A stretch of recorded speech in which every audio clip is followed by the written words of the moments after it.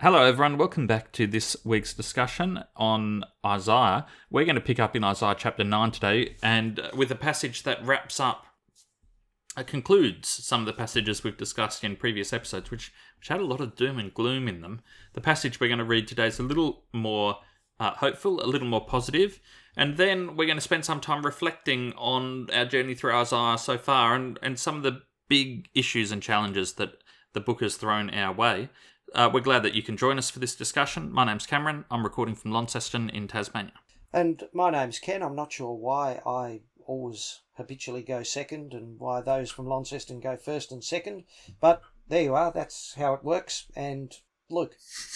Yes, I'm Luke. I habitually go third, as is the customary place of Currumbong. And my name's Lachlan, and I'm also in Currumbong tonight. Yeah, well, let's start reading Isaiah chapter 9. We've in the last two episodes, looked at Isaiah, or spent actually the last three episodes, we've looked at Isaiah 6, 7, and 8. And the message there is more or less that the king of Judah is a bit concerned, and Isaiah the prophet comes and says, don't be concerned about what you're concerned about. And then he proceeds to explain that actually what's going to happen is a lot worse. And there's all sorts of violent and images of overflowing rivers and razors shaving people's heads and bees, swarms of bees. And it's a bit intense. And the passage we're reading now is actually a continuation. The chapter break comes at an unfortunate time. So this is flowing on from the passages we've discussed in recent weeks. And I'm going to pick up in Isaiah chapter 9 verses... I'll start at the beginning. Nevertheless, there will be no more gloom for those who were in distress. In the past, he humbled the land of Zebulun and the land of Naphtali, but in the future, he will honour Galilee of the Gentiles, by the way of the sea along the Jordan. The people walking in darkness have seen a great light. On those living in the land of the shadow of death, a light has dawned. You have enlarged the nation and increased their joy. They rejoice before you as people rejoice at the harvest, as men rejoice when dividing the plunder. For as in the day of Midian's defeat, you have shattered the yoke that burdens them, the bar across their shoulders, the rod of their oppressor. Every warrior's boot used in battle and every garment rolled in blood will be destined for burning, will be fuel for the fire. For to us a child is born, to us a son is given, and the government will be on his shoulders. And he will be called Wonderful Counselor, Mighty God, Everlasting Father, Prince of Peace. Of the increase of his government and of peace there will be no end, on the throne of David and over his kingdom, to establish it and to uphold it with justice and with righteousness, from this time forth and forevermore. The zeal of the Lord of hosts will do this. Wonderful. Now, this passage is quite well known, and it does actually conclude the speech. There's an implied pause because when we pick up in verse 8, in the rest of chapter 9, it starts by saying the Lord has sent a message against Jacob, it will fall on Israel. I don't know, maybe that doesn't suggest a pause. When I read it first, I thought that perhaps verse 8 onwards was a separate message. I think it is. It's about Israel rather than Judah. And then chapter 10 goes on about Assyria. You'll have to refresh my geographic knowledge. Where is Galilee? Was it in Israel or Judah this time? Now you embarrass us, Luke, because you just displayed my ignorance. In the text, so Cam, your translation said something about the Gentiles. In the ESV, in verse 1 of Isaiah 9, it says Galilee of the nations, but the footnote says or of the Gentiles. So is that implying that it's actually outside the borders of the children of Israel? Google has helpfully pointed me towards Britannica.com, Philosophy and Religion Scriptures, so presumably somewhat reliable. During the reigns of David and Solomon, Galilee was part of their expanded kingdom. Subsequently, it came under the northern kingdom of Israel. Mind you, there's been a lot of toing and froing of borders and boundaries and cities being taken and cities not being taken. It's possible that at this point the region of Galilee did belong to the Gentiles. A couple of things struck me when I was looking at this passage. One of them is a thought that I think we've shared before. The Judeo-Christian, particularly the Old Testament, the Jewish writings we have, are some of the first that we have access to that imagine peace as a permanent and desirable state, and as opposed to war being just a necessary thing or a desirable thing that would always be there. This idea, this vision that starts to emerge, which comes back to us later in Isaiah. In verse 5, it talks about every warrior's boot, everything that's been used in battle will be burned, because a child's given to us, and of course this child is the Prince of Peace. And peace, of the increase of his government and peace, there will be no end, in verse 7. The increase of his government is an interesting phrase. It implies a country that is growing, expanding. Yeah. Well, this is an idea which comes up over and over and over again, and I see it in the vision that in the book of Daniel that God gives to King Nebuchadnezzar. There is a stone cut without human hands that comes and smashes the statue, and then we are told it grows to fill the whole earth. And there is even some sense in which the Garden of Eden, way back at the start of Genesis, is a garden, and the blessings given by God upon the creation imply that the garden is to expand and fill the whole earth over a process, over a period of time. So there's quite a lot of ways in which the Bible speaks of this growing of the kingdom of God as it encompasses a larger and larger domain. This sort of idea is picked up in some of the other works we've talked about, actually. I think at the very end of last quarter, we did an episode that was a bit of a book review, and Luke, you referred to Leaf by Nigel. Thank you so much for drawing my attention to that. Last time I had to preach, my sermon was just reading the story. And it's a good little story. It's been ticking over in my mind.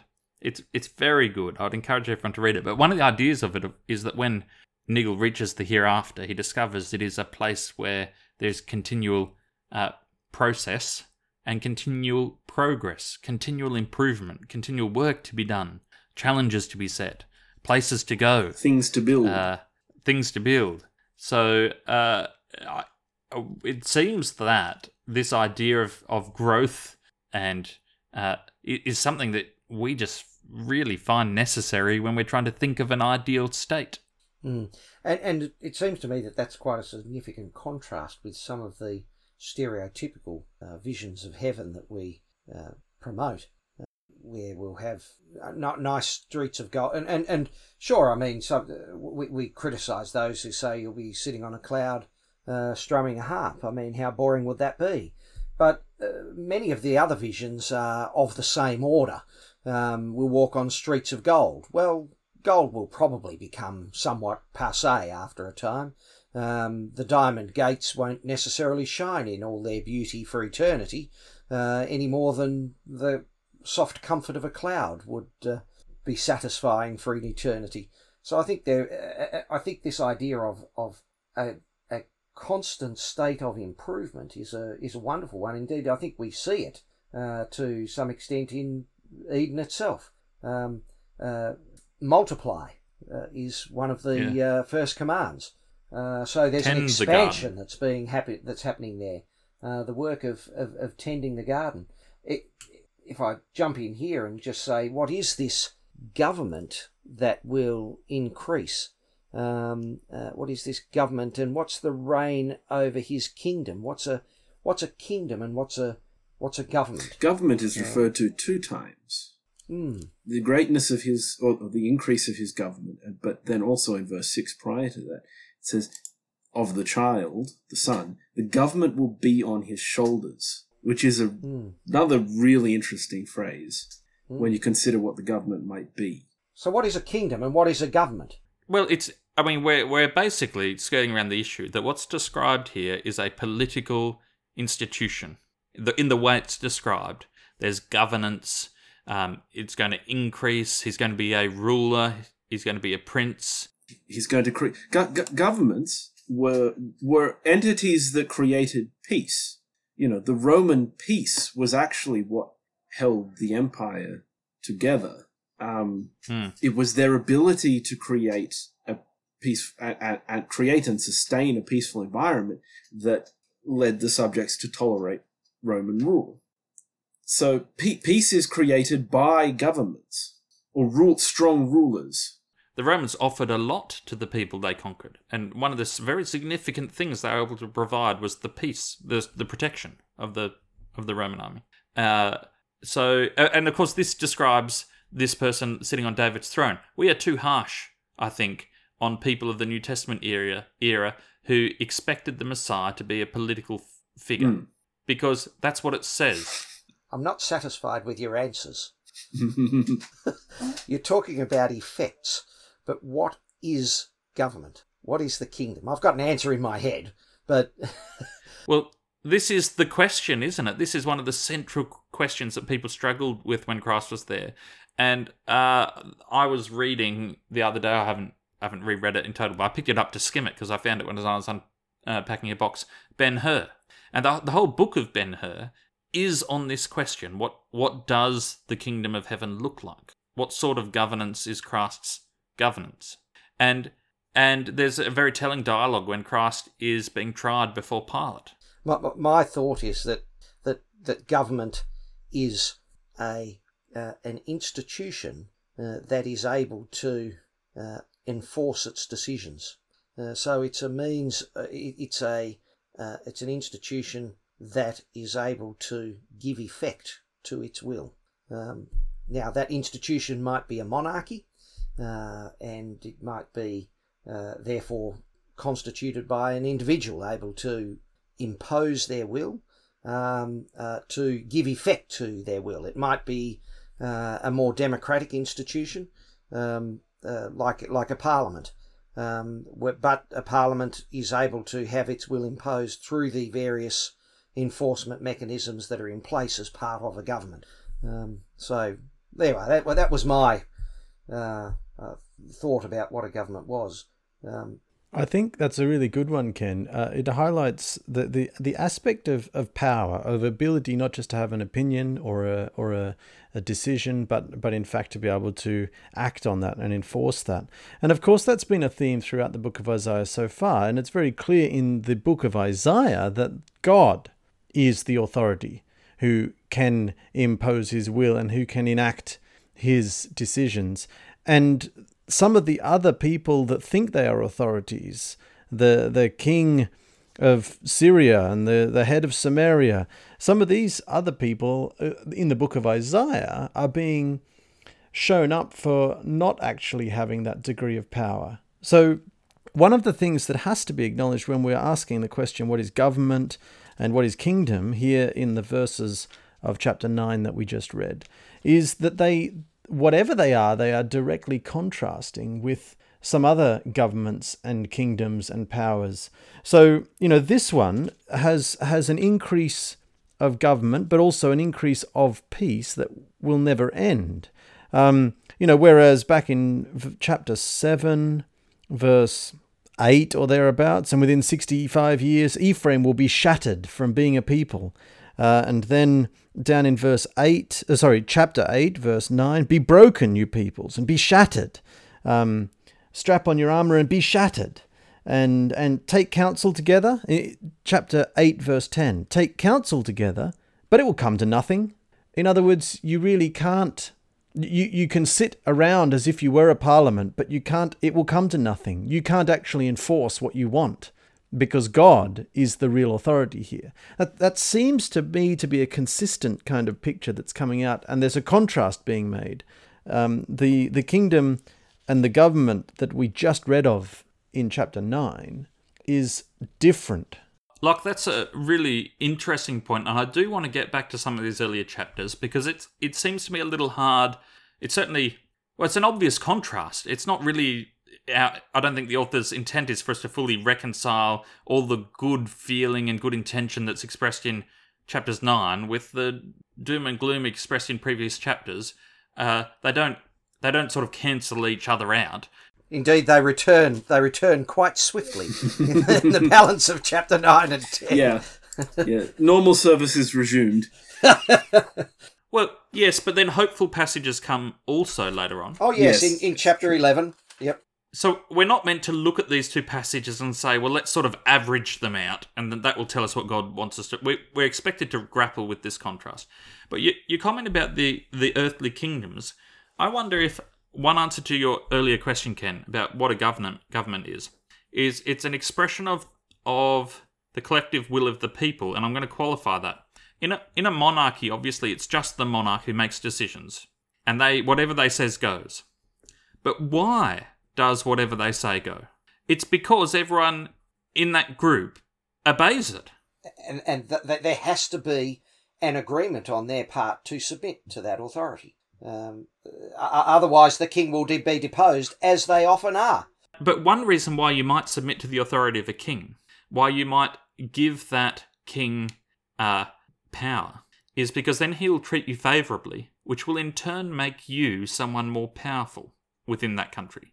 In other words, you are being submissive because you want to end up in as much of a position similar to the king as possible. In other words, you are saying that being in that position of power is the ideal state that you want to strive for.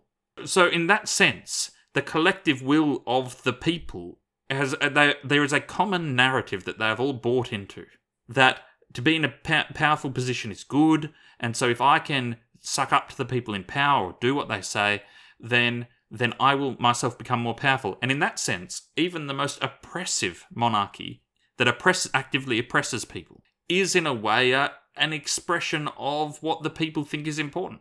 Can I pick up on two things there? And before we get on to one of the things that I think might be an important part of our discussion, and that is you spoke about the collective will of the people. And I think there's a really interesting discussion to be had about the collective acts that are and consequences that are occurring here in Isaiah.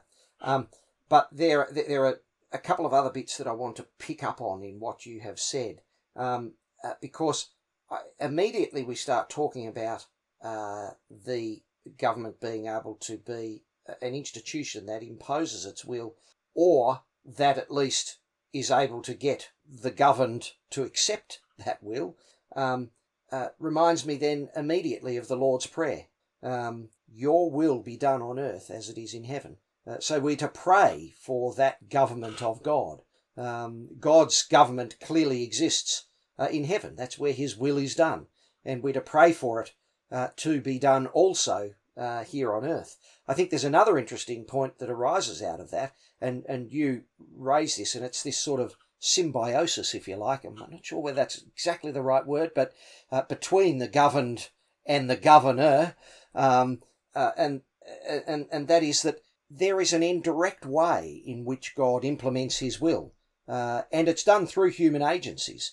It's done through Assyria, and we find that even now in our lives. We expect that we will be agents of God's will, so that we will be instruments of his government. And Cam, one of the things that you said was that the people, in fact, give the government the power.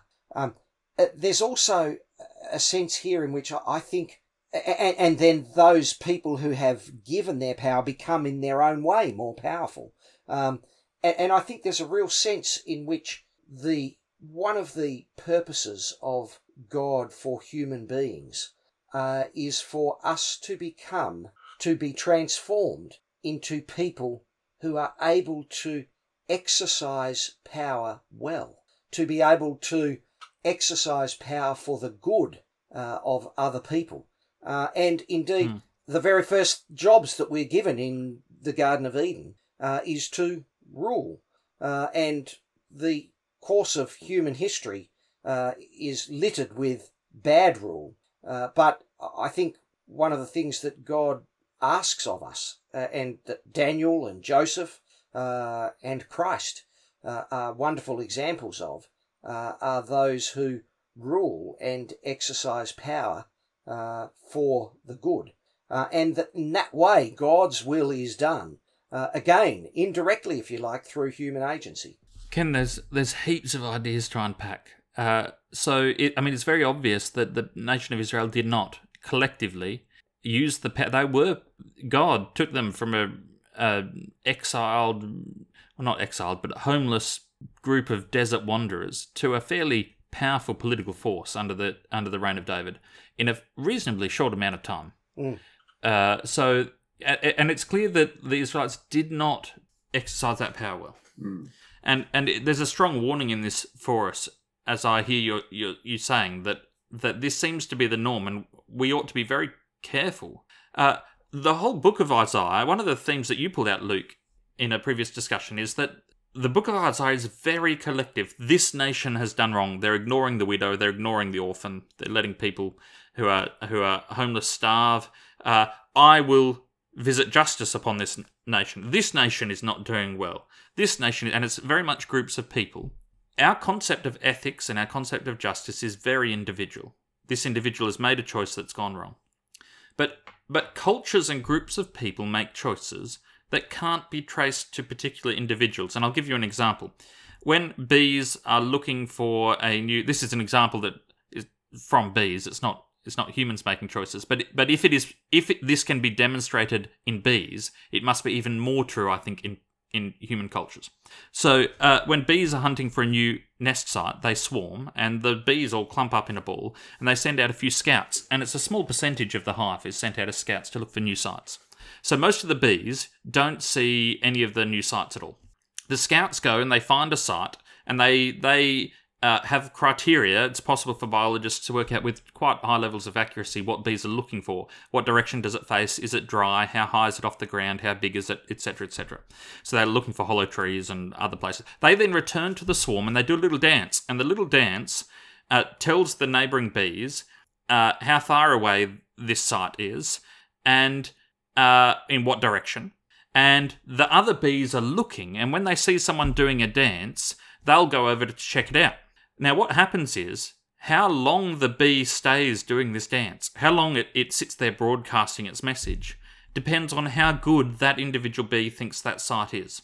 So if it's a rubbish site, if it comes back and it doesn't think it's a very good one, it might dance for just a couple of seconds, and which doesn't give many other bees opportunity to see it. So not many other scouts are sent to that prospective site. But if the bee thinks it's found a really good one, it'll dance for a long time. Now, this means that the bees gradually, as a group, the scouts reduce the number of sites they're visiting. They eventually start focusing on the good ones. And bees make the correct decision more than 95% of the time, even if they're presented with a dozen options, with varying levels of utility as a nest site, as a hive site. And bees are very good at making decisions. When the decision is made, no one bee has visited all the sites. Most of the bees have not visited any. The decision is not made by a bee. The decision is made by the interactions between the individuals in the hive. There is, in that sense, a consciousness that exists in the collective bee swarm, which is not there in the individual bees. It's an emergent property. Our cultures are so much more complicated. Our social structures are so much more complicated. But there are so many decisions that we make that can't be traced back to an individual. I'll give you one more example. Supposing that you're playing pool and the pool balls were sentient and they were allowed to choose where they wanted to sit. So the balls all choose a location, and then you take the cue and you hit one of them and it makes 8 collisions with other balls and then drops into a pocket. Which choice of which ball resulted in the one you struck ending up in the pocket? There must be choices that are made by collective groups. And if there are choices, and we live in a universe that's essentially moral, there are things which are really good and things that are genuinely bad. It must be possible for groups to make decisions. And Cam, just to be clear, when you talk about these choices being made as a result of the individual actions within a group, you're not talking about everybody taking a vote and then going with the majority. You're talking about the complex interactions between individual group members that produce an outcome. Yeah. So in the pool table example, the balls have not taken a vote about whether they will direct the one you strike into the pocket. In point of fact, it would be impossible to predict the maths of that particular example. If you have a dozen consecutive collisions of pool table balls and you want to predict where it will end up, and you fail to take into account the gravitational attraction of an atom on the other side of the universe, that is enough to throw your maths out.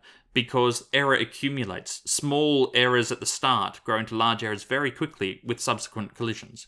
I was going to bring that up as well, Cam, because that's an additional complicating factor, is the pool balls could get together and have a vote and decide that the best thing to do is pocket the ball, the final ball, and then mess it up completely, fail to implement their decision. Yes. Likewise, they could decide we're going to do everything we can to stop this ball going in the pocket and mess that up as well.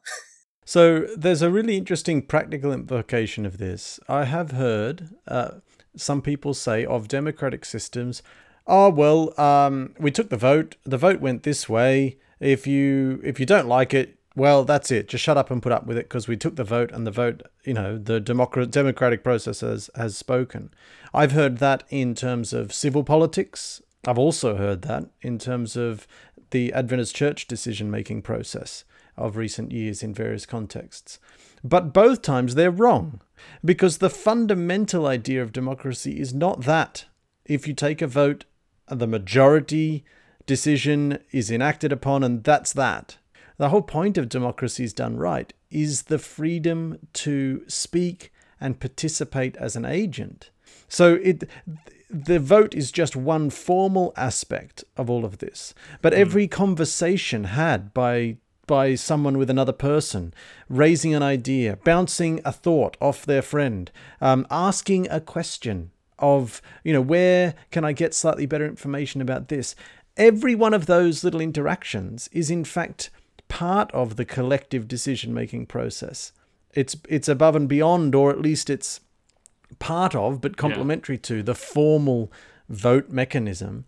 But it does end up impacting that. And this is the fundamental thing. You cannot simply say to someone in a democracy, well, the vote's taken place now, so everyone who disagreed, just shut up and put up with it. Yeah. So here is the subsequent big question of Isaiah then. Given how complex the interactions of groups are and how seemingly out of the group's control, even not just individual group members, but organized groups, the outcome of their actions and decisions is it fair to punish them for the consequences of their not actually decisions? Well, when you say punish them, you mean punish them as a group of individuals? Well, punish the group, the country, the nation. Well, if the group or the nation or the country has done something wrong, and it is acceptable to punish wrongdoing in other contexts, then surely it's acceptable to punish wrongdoing at the level of groups. Where it becomes complicated is there must have been many individuals within the nation of Judah who were trying their best to do what was right. I bet I'd be very surprised if no one in the nation of Judah was showing charity towards widows and orphans. So, but these people caught the brunt of the punishment as well. So when we talk about sins of a collective group, they can be very real. So when you look at, for instance, the Holocaust, and you then go and look at the long record of anti-Semitism across Europe, including in England, including everywhere, and centuries of people, maybe their capacity for choice is limited, but even in their limited way, choosing to perpetuate ill feeling towards minority groups. I've got a friend who would dearly love to be here and contradict everything that I'm saying, because he has very different views to what I have on free will. And it could be that the individuals have less free will than they think, that our culture and our upbringing predetermines to some extent what we'll choose. But even if they only had a quarter of a fraction of a millionth of a percent of free will, that's enough. And that free will is exercised over many centuries to build cultural in a way. No, they're not. Free choices are not made to build cultural attitudes, but the choices that are made end up building cultural attitudes of deep anti-Semitism. And then you end up with a collective wrong perpetrated and facilitated and allowed and ignored at times, and made. The Holocaust happens, and it's awful.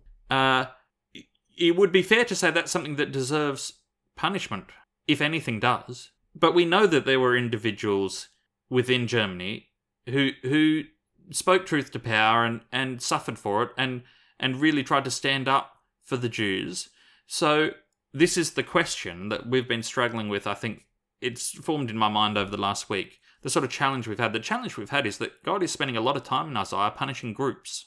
And we don't feel very comfortable with it because we don't think that all the individuals in that group warranted punishment. So what do we do?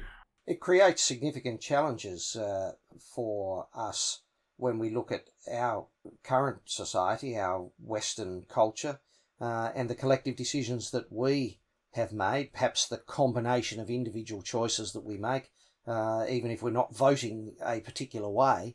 It could be, Ken, that our conversations, the conversations people have at the local pub and at the footy game and in the church parking lot, have more influence over the big scale picture, the movement of ideas within a community. Those small incidental choices and conversations, and whether to participate in gossip about the latest LGBT co-worker we've got, or to look our nose down on some recent immigrant, or to overlook the suffering of someone in a total informal context, or the gossip we share inadvertently. It could be that those small things have a bigger impact on where our society is moving than any formal vote. And I mean, the sort of areas where what you say would be true, I think, is distribution of resources, relying on market forces, those who don't dispute it, climate change,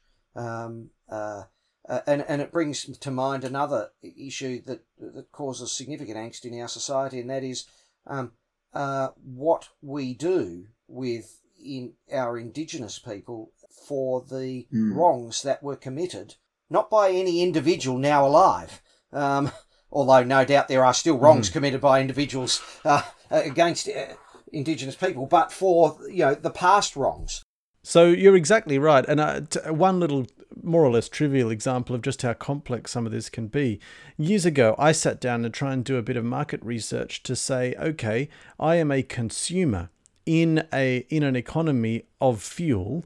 How can I use my consumer power, my choice, which is kind of like a vote with my purchase, to signal what kind of direction I want fuel supply to go. So I did a bunch of reading and trying to work out what petrol station could I buy fuel from and be the best option in a sort of social sustainability, kind of responsible, socially responsible sort of attitude. Well, that's really difficult. You rapidly reach the answer that the best thing you do is never buy fuel. But then, of course, okay, so you buy a bicycle and say, I'm not buying any fuel, but most of the groceries that you buy at the shop have been transported with the purchase of fuel. If you truly wanted to bypass the question of how can I more ethically source fuel, then you have to essentially unplug with almost complete entirety from society and the sort of function of things in our world, right? You can't avoid this decision, and yet you can't make a good decision. That's essentially where the conclusion that I reached. It's a very discouraging and demoralizing exercise. I wonder if that's how many people in Judah felt around the time of Isaiah, when they were trying to do as God commanded and care for the widows and the orphans and the foreigner, and the social systems and structures and power structures in place made it very hard, if not impossible, to do that as a member of that society. And they felt exactly what you just described. It is sobering from this perspective. We are prepared to allow a combination of choices by an individual to determine their moral responsibility and the consequences that face them as a matter of justice and fairness. Most of the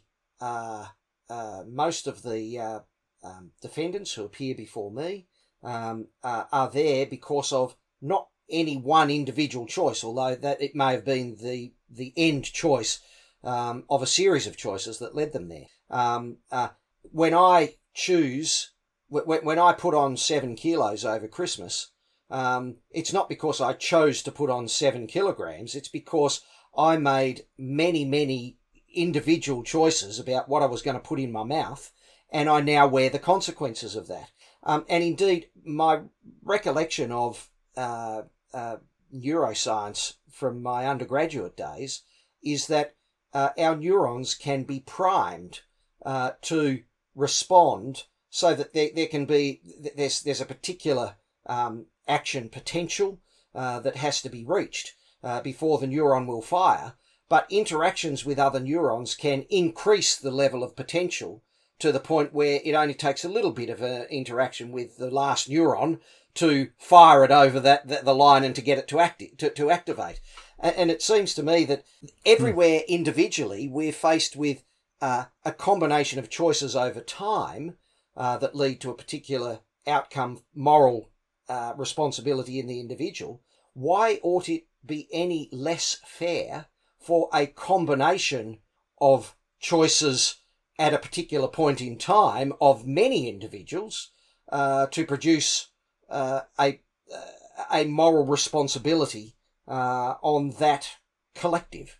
And we're not very reluctant. I'm thinking, Ken, as you talk about the racist abuse that was targeted at Indigenous AFL players a year or two ago. And there were instances when individual fans had their club membership revoked, which I think is a good thing. That's obviously the AFL trying to make a stand. Those individuals don't act in a vacuum, but we only ever really punish individuals, don't we? Like, it would be seen as really wrong if a club was to say, out of protest, we will not play next week.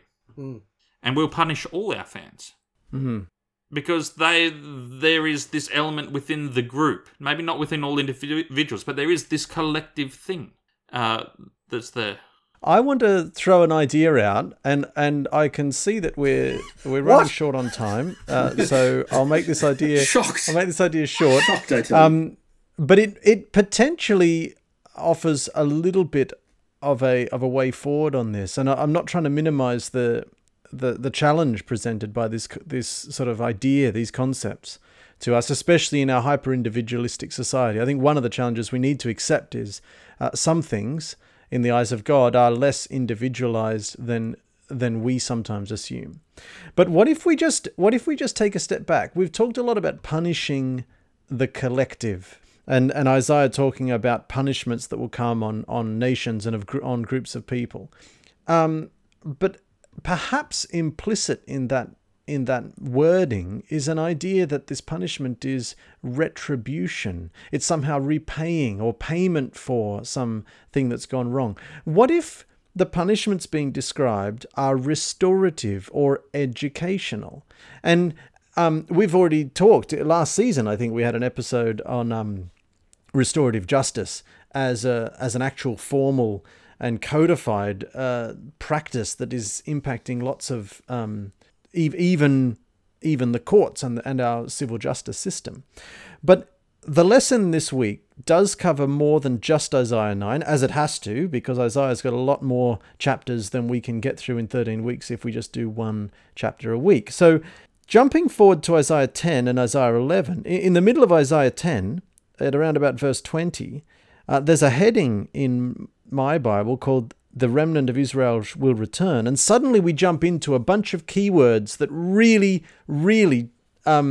we should have our ears open for. So Isaiah 10 verse 20, "In that day the remnant of Israel and the survivors of the house of Jacob will no more lean on him who struck them." Verse 21, "A remnant will return, the remnant of Jacob." Verse 27, "And in that day his burden will depart from your shoulder, and his yoke." And then we come over to chapter 11. "And there shall come forth a shoot from the stump of Jesse." And down in verse 10 of chapter 11, "In that day, the root of Jesse." So we've got a lot of things happening here in that day. So there's a heavy sense of anticipation. And there's this remnant shall return. And of course, back in Isaiah 7, this theme was heavily prefigured because Isaiah has a son that he takes with him to meet King Ahaz. The son was called Shear Jashub, the name meaning "a remnant shall return." So this is a thing which has been sitting out there prominently in our attention right from the start of these proclamations of judgment against the nations. They were before the judgments even started, there was a promise of a remnant returning. And by the time you get to chapter 12 of Isaiah, which is very short, it all comes together. In that day, you will say, I will give thanks to you, O Lord, for though you were angry with me, your anger turned away, that you might comfort me. Behold, God is my salvation. I will trust and I will not be afraid, for the Lord God is my strength and my song, and he has become my salvation. And I wonder if that idea we played with a week or two ago about sometimes it may be that there is a set of events, a set of outcomes which while seemingly imperfect are nevertheless the best possible history, the best possible outcome. I wonder if that could be what's happening here. There are things that Isaiah has to say about what's going to come to certain groups of people, and they sound pretty terrible. But the outcome, right from the very start, is hinting that they could be a process of salvation, of restoration, of education. Maybe it's God's way of trying to, with maximum effectiveness, interact with this collective consciousness and move it to a slightly different place. And you can't do that by just taking one individual king and changing his mind, or one individual priest and getting him to preach better or something. You want to teach the collective, so you actually have to engage the entire collective group. I'm not completely satisfied by this idea. There's ragged edges on this idea, but there's some kernel in there that I find is quite interesting. I wonder whether what you're talking about, if we were talking in market terms, is a collective corrective or a recalibration of some sort. It is frightening in some ways, Ken, to think of ourselves as one of those neurons you described in our brain, as something that is actually part of something bigger. And what that might mean if I was, perhaps more relevantly, to diet more strictly, that would involve lessening the influence of certain neurons in my brain, which as individual neurons have done nothing wrong. They've just done what neurons do. So that's a worrying idea. What I do find really interesting here is the way that the outcome is declared in Isaiah 12, verse 4, for example. And you will say in that day, give thanks to the Lord, call upon his name, make known his deeds among the peoples, proclaim that his name is exalted. What deeds? Well, in Isaiah so far, we've read of a lot of deeds that God is going to do or has done. Some of those things are the things that we are grappling with as sounding like pretty negative deeds. But the big picture that is seen in that day is to proclaim that God's name is exalted.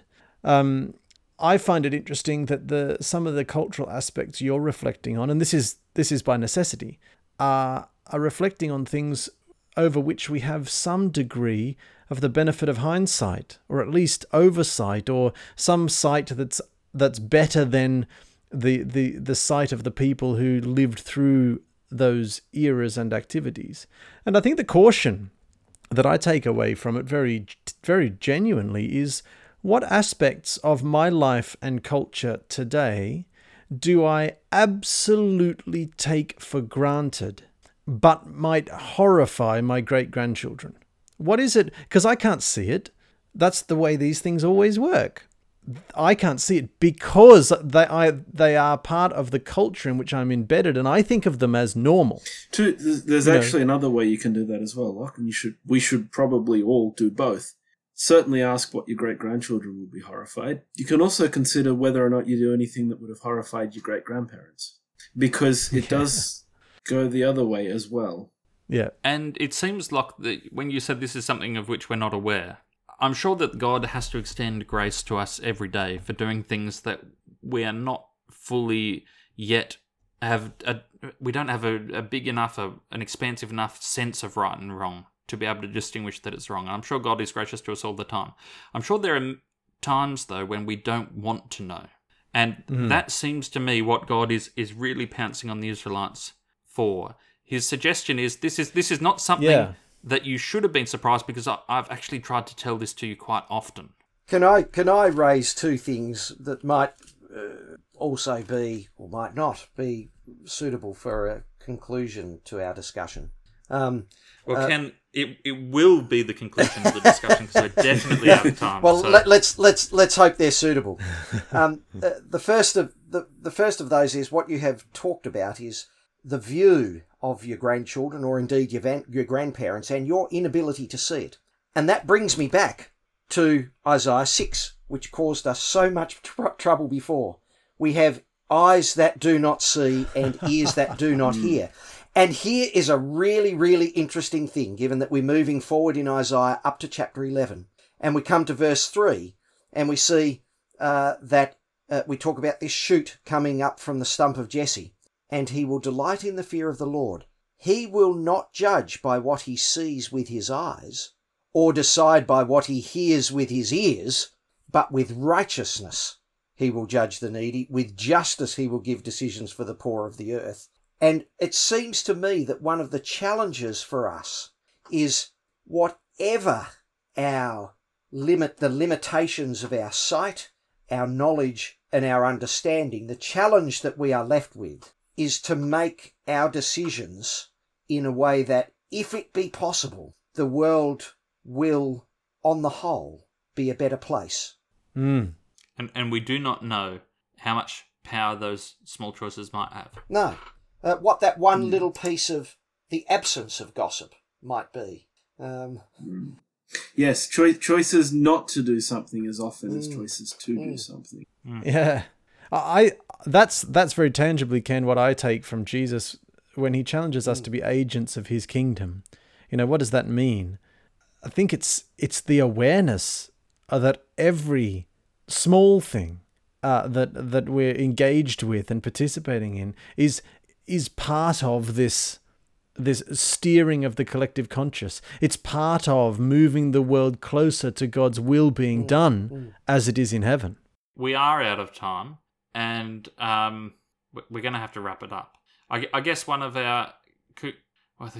I'm going to throw it again to our listeners to provide us with a concluding thought.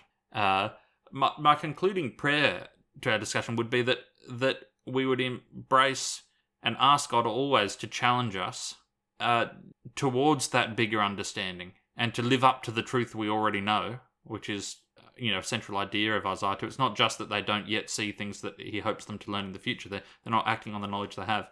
And when God really and that may require a firm hand, but let us welcome that, because it genuinely does lead to good. And that's quite a confronting thought. Right, we're going to have to leave it there. So send your thoughts to us, please, at sabbathschoolfromhome@gmail.com.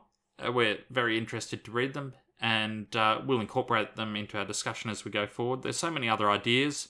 I'm sure there's many that we've missed. I'm sure there's many others that we've dealt with inadequately, and it's quite possible that we're completely on the wrong track and badly in need of correction ourselves. So don't hesitate to send your thoughts in, and please join us next week as we continue reading through the book of Isaiah. Amen.